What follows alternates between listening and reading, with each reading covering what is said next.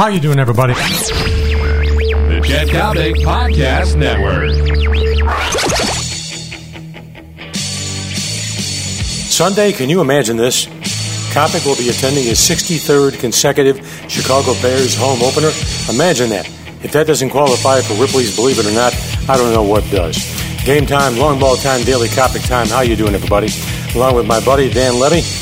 I'm Chet Coppock. Welcome to the Daily Coppock, brought to you by my great friend John Coyne and the marvelous people at American Taxi. You know what I wish I could do right now? I wish I could fly Jim McMahon in from the Southwest and have him spend some quality time with Jay Cutler. Why?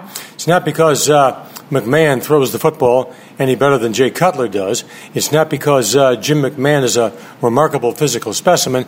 It's because Jim McMahon had the ability to galvanize a football team. Think about that ball club back in 85, 86, 87. Think about how every Thursday night McMahon would go out and get loaded with his offensive linemen.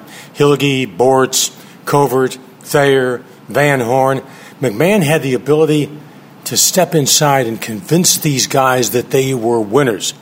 That's the missing ingredient with Jay Cutler.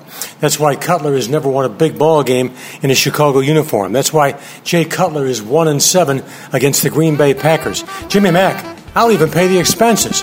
I'll even buy a dinner at Benny's Chop House. Fly into Chicago. Spend some quality time with Jay Cutler and teach him one thing. Don't teach him how to win.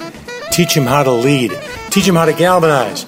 By the way, Sunday Bear fans, it's going to be tight through all four quarters, but your final, Bears 21, Bengals 20. You heard it here first. I'm Coppock. This has been the Daily Coppock, brought to you by my great friend John Coyne and the marvelous people at American Taxi.